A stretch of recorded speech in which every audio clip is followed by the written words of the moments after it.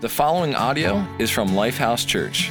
We hope you are blessed by this message and encourage you to connect with us on social media or lifehousechurch.org. Come on, Lifehouse. If you're excited to be in the presence of God with the people of God, celebrating the things of God, put your hands together for real. Come on. Has he been good to you, church? Well, it's an honor to be in the house with you guys. Man, shout out to all of our campuses, everybody watching online. Hey, by the way, if you've been watching online, but you've never had an opportunity to get your face in this place, let me encourage you as an outsider looking in and speaking into everything that God is doing in this place. Make the time and the effort to get in this house, to get in this place. I'm just telling you, the people really are friendly. The leadership is incredible. And I know they look good on a screen, but it's better when you get on the scene. And that's a promise to you. Welcome to everybody at the Classic campus. Let me see if I can do this. The Leitersburg campus, the Wilson campus, and the Chambersburg campus. Did I get them all? Come on, baby. Shout out to your pastors. Man, I love pastors Patrick and Laura so much. They are not only a kingdom builder here, but a kingdom builder around the region. Just before coming out here, I was praying a little bit in a pastor's green room, or as I like to call it, a ready room, where he gets ready to come out and kick the devil in the face. But there's just these posters around his green room, just points of prayer for all the campuses and around the region and all your network churches, and it really is amazing to see what God is doing. So he's away on sabbatical, a well-deserved break. But Pastor, we love you. We appreciate you. We know that God is speaking to you in this season, and we are revved up, amped up, caffeinated up, and excited to receive everything that God has for you. One more time, church. Can you put your hands together? Pastor Patrick and Laura, we love them. Grab your Bibles and go with me to the book of John. While you're turning there, why don't you tell the person sitting on your left, and only your left, if it wasn't for you, I'd be the best looking thing in here. Just go ahead and let them know. Come on. And now look at the person on the right and say, don't worry, we serve a God of miracles. Come on. We serve a God of miracles. A while back, I had this little girl in my church come up to me. I don't know how old she was, 6, 7, maybe 8 years old. And she said, Pastor Derek, how old are you? And I said, I'm 37. And she says, well, what year were you born? I said, well, I'm 37, so I was born in 1981. And her eyes got real big, her mouth dropped open, and she said, oh my gosh, you were born in the 1900s? Come on, how many 1900s do we have in the house? You just old school. You just old school. I'm old school, and I'm not afraid to admit it. Matter of fact, I'm so old school. I remember the day that we didn't have movies readily available or accessible on the other side of a remote control. I'm so old school. I remember the days before we even had remote controls. If you wanted to turn the channel, you had to get up and turn a knob or press a button. You know what I'm talking about? Growing up, we didn't have Xbox or Nintendo or 360 or PSP or Elemental P or anything like that. No. Growing up, if we wanted to play, we had to do something. We had to play with something, and it's been a while since I've seen it. I don't even know if they still make them anymore. Maybe it could be that it was just a 1980s thing. But growing up, if we wanted to play with something, it was called the outdoors. Do you guys remember that? It's amazing. For everybody under 14, it really is this magical world that once filled the earth with dinosaurs and unicorns. It's amazing. But we would play outside morning, noon, and night all the time. And my mom liked it when I played outside for obvious reasons. But she hated when I played outside for obvious reasons, because when I would come back inside, I brought the earth with me, and I was covered from head to toe in dirt. See, in my mentality, there was never a mountain of dirt that did not need to be climbed, and there was never a puddle of mud that did not need investigation for the off chance that there was an alligator inside the puddle. You know what I'm talking about? I had a nickname growing up. It was called Pigpen. I just loved the outdoors. To me, all of creation was an invitation for exploration and to be about the activity of heaven. It was just amazing to be outside. I love the dirt. Everybody say dirt. Come on, all of our campuses say dirt. Yeah, and the more I search through Scripture, the more I see this continual pattern, the more I see God likes to play with dirt. I mean, think about this. Think about in the Old Testament, how many miracles of God, everybody say God, how many miracles of God involved creation itself? The substitutionary atonement, the sacrifice of lambs and bulls and goats involved a lot of mess.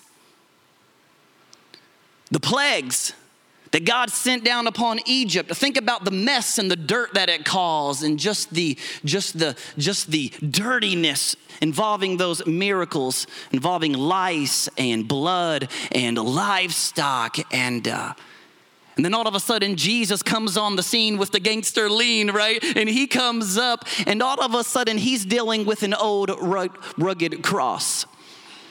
We see Jesus on the scene and he's picked up this family trait from his father, from God. And the Bible says that he's doing miracles with creation as well. Matter of fact, one time he's dealing with a group of religious leaders regarding this woman who was caught in the act of adultery. And before Jesus responded to the woman's dirty sin or the religious leader's dirty sin, the Bible says that he bent down and he began to draw in dirt. One more time, everybody say dirt. When we come to John chapter 9, I'm reminded of one of my favorite chapters or passages of Scripture where Jesus fashions something from dirt. Go with me. John chapter 9, the Bible says, as he, being Jesus, passed by, he saw a man, everybody say man. He saw a man blind from birth. Have you ever struggled with a sin for a long time? Have you ever met anybody, maybe you have a family member up in your business who has struggled with a sin or a struggle or an addiction or a heartache or depression for a long time? See, I feel bad for this man because this is not a new struggle. This is a familiar struggle. He's been struggling with this struggle for a long time. I also feel bad for this man because culturally speaking, to be born with any defect is what they would have called it. To be born with any disability, they believed would have been a result of either the child's sin inside the womb or the parent's sin. Matter of fact, this is so crazy to even think about, but some scholars teach us that the rabbis of the day, some of the rabbis would actually teach that if a woman felt a baby kicking inside of her belly, it was a sign that the baby was sinning within her womb. Is that not ludicrous? I mean, who comes up with this stuff? As if the baby is inside the belly, you know. I ain't no holla back, girl. I ain't no holla back. No, I mean, give me a break. What in the world are they thinking? Yet, culturally speaking, they thought that the disability was a result of the child's sin or the parent's sin. So now we have a whole new level of shame and guilt and pain and the weight of a life on the man's life and the parent's life. See, I feel bad for the man because he's struggling with a burden and a cultural layer of shame outside of his control. I feel bad for the parents. They're carrying a burden that was never theirs to bear, not to mention the disappointment that life presented them. I mean, I'm sure that they were dreaming about a day where they would go fishing on Saturday mornings, or he would turn over the family business to his son, and yet life dealt them another hand. And apparently the Bible would have us note that not just one disciple blurted out, but they all wanted to know. Watch this. His disciples asked him, Rabbi, which simply means teacher, who sinned, this man or his parents, that he was born blind. To which in my biblical imagination, I can just picture the man sitting on the curb of the sidewalk saying, I'm blind, I'm not deaf, I'm sitting right here, I can hear everything you guys are saying, but thank you for talking about me behind my back. And Jesus answered, it was not that this man sinned or his parents, but, watch me now, that the works of God might be displayed, the glory of God, the character of God, the nature of God, the power of God, the presence of God, the peace of God, the glory of God might be displayed in him. What he's saying is, whoa, hold up, wait a minute, put a little grace in it. That's not the right focal point. You guys are asking the wrong question. That is the wrong perspective. It's not about who sinned, how often they sinned, where they sinned, or what degree of sin they had conquered in their life. It's something else. It's about getting their sin and their dirt and their shame and their pain and their heartache and their bitterness inside the presence of God so that God can change their life from the inside out. May we always be a people that judge people less. We accept people more because but by the grace of God, there go I.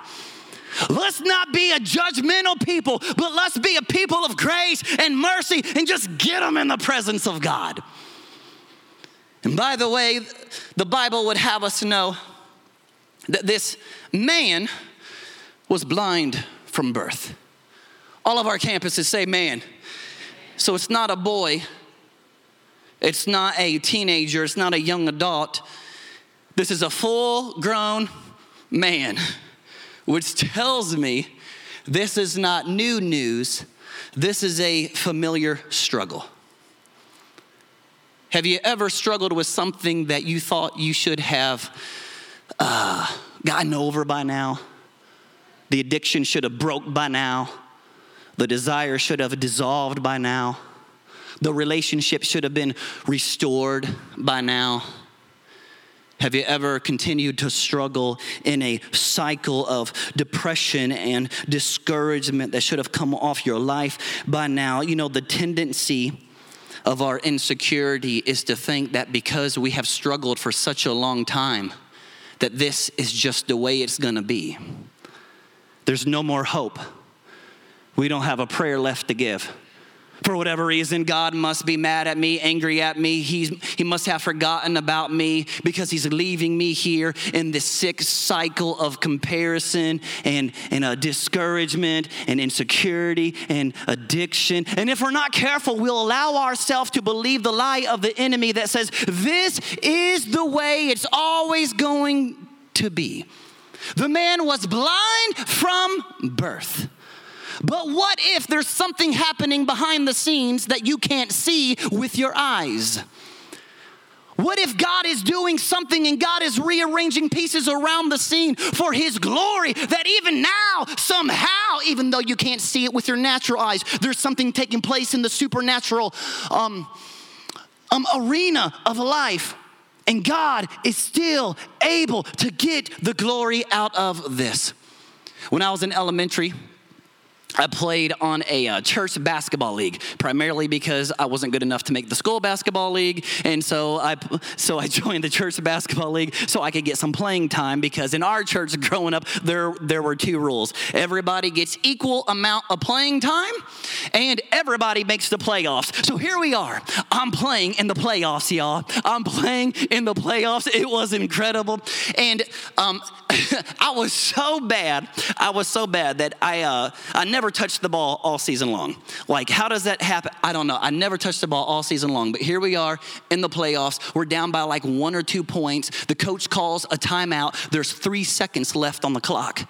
The coach calls a timeout and we all huddle up. Now, he designed the play for the play to go to Demetrius.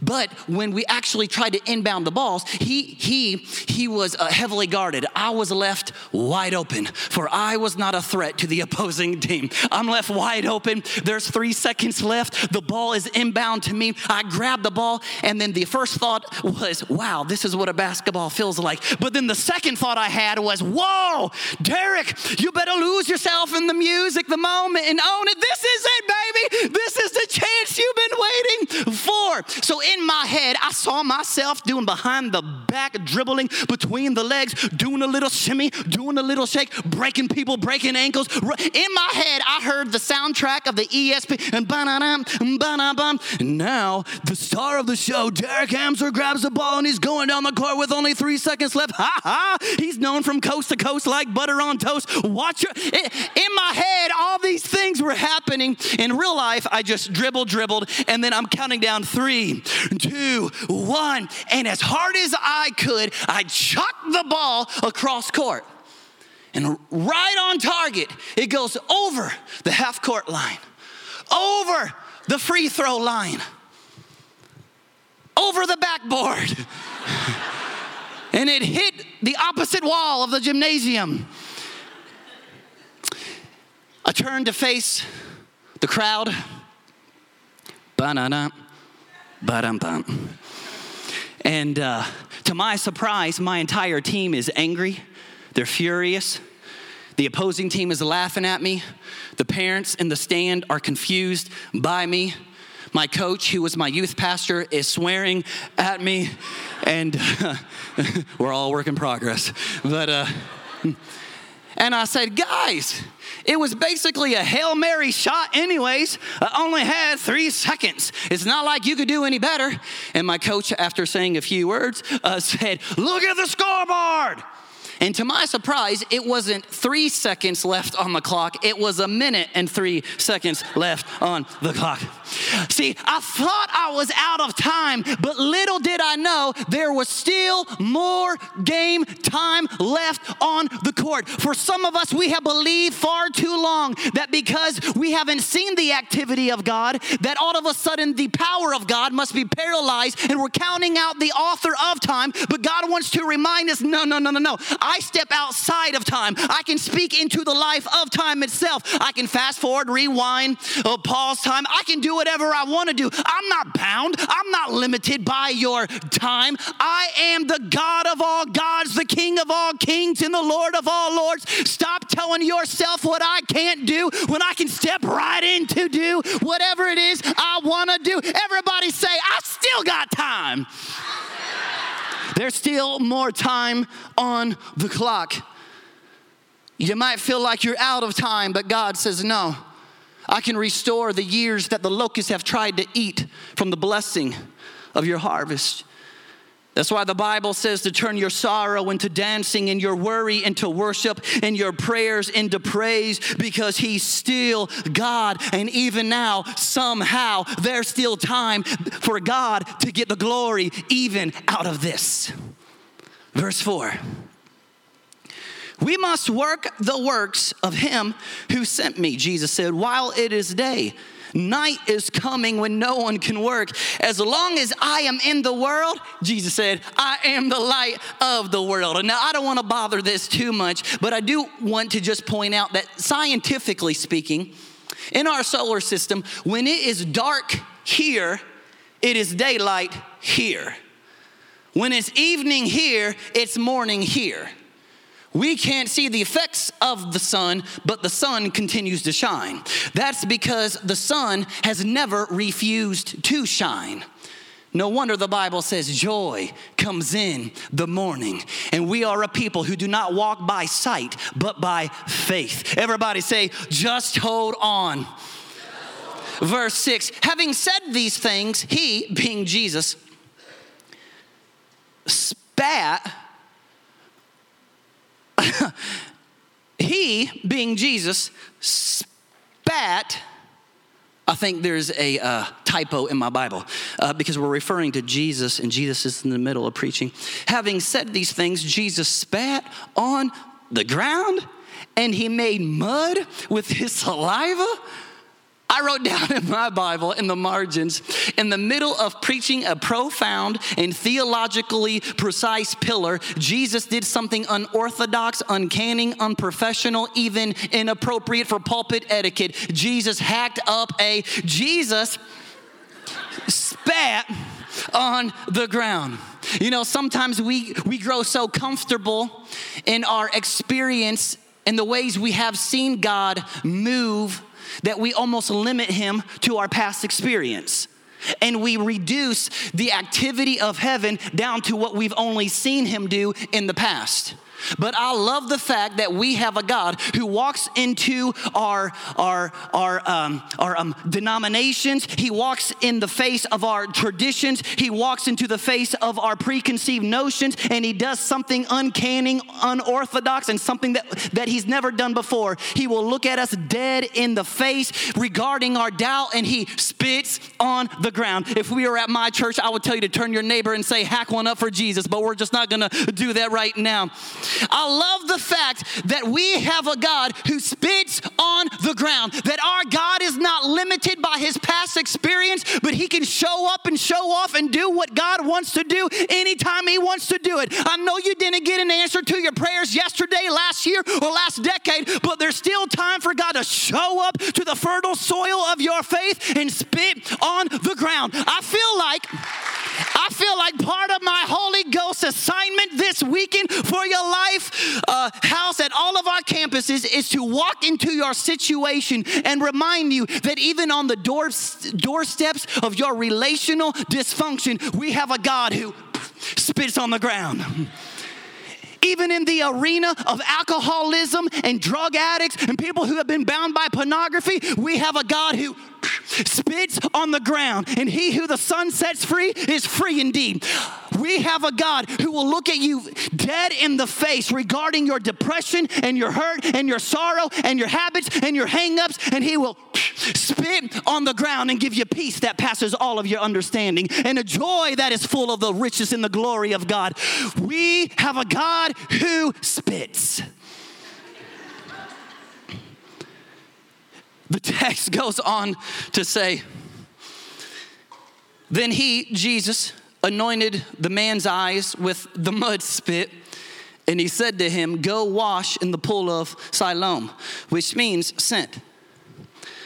His neighbors and those who had formerly seen him begging asked, hey, isn't this the man who used to sit and beg? Isn't it crazy how some people refuse to let God do a miracle in your life because they'll keep bringing up who you once were? Some claim that it was him. Others said, no way, it just looks like him. But he himself stood up. He himself insisted. He testified, yeah, I am the man. How then were your eyes opened, they asked. And he replied, the man they called Jesus made some mud. This man they called Jesus, he used what was ordinary in my life to do the extraordinary. Even though I couldn't see a way, he still made a way. And he put this mud spit on my eyes, and he told me to go to Siloam and wash. And so I went and I washed, and then I could see. I just want you to notice that Jesus asked him to first take a step of faith before his sight was restored. That's because the mark of the follower of Christ is that we walk by faith, not by sight. Taking your first step of faith will actually lead to the harvest and to the blessing and to the confirmation that your spirit has been wrestling with. First, you move out in faith, and then God steps in response. First faith, then he comes. For we are people who walk by faith, not by sight. For some of you, your next step of faith is joining a service team. Being part of a dream team volunteer department here. Serving something greater than yourself. Well, I just don't know how I'll make time, and I just don't know if it's in it for me, and I don't know if I have what it takes. First you step, and then God responds, and then you'll see. For some of you, it's tithing. If you can't trust God here, can you really trust him here? First, you respond in faith, and then you will see with your own eyes that he's a God who keeps his promises. It's joining a team. It's joining a connect group or a small group. It's giving your life to Jesus. What has God been dealing with you about, but you've been putting off until everything makes sense in your mind's eye? First, faith, then sight.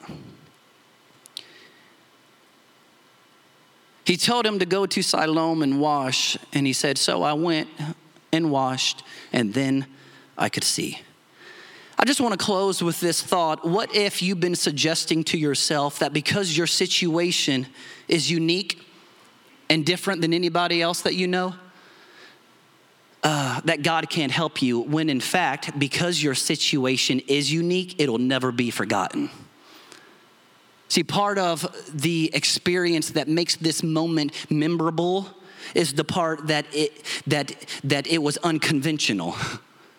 It wasn't just that God healed, it's that he hacked before he healed. We have a God who spits and restores sight.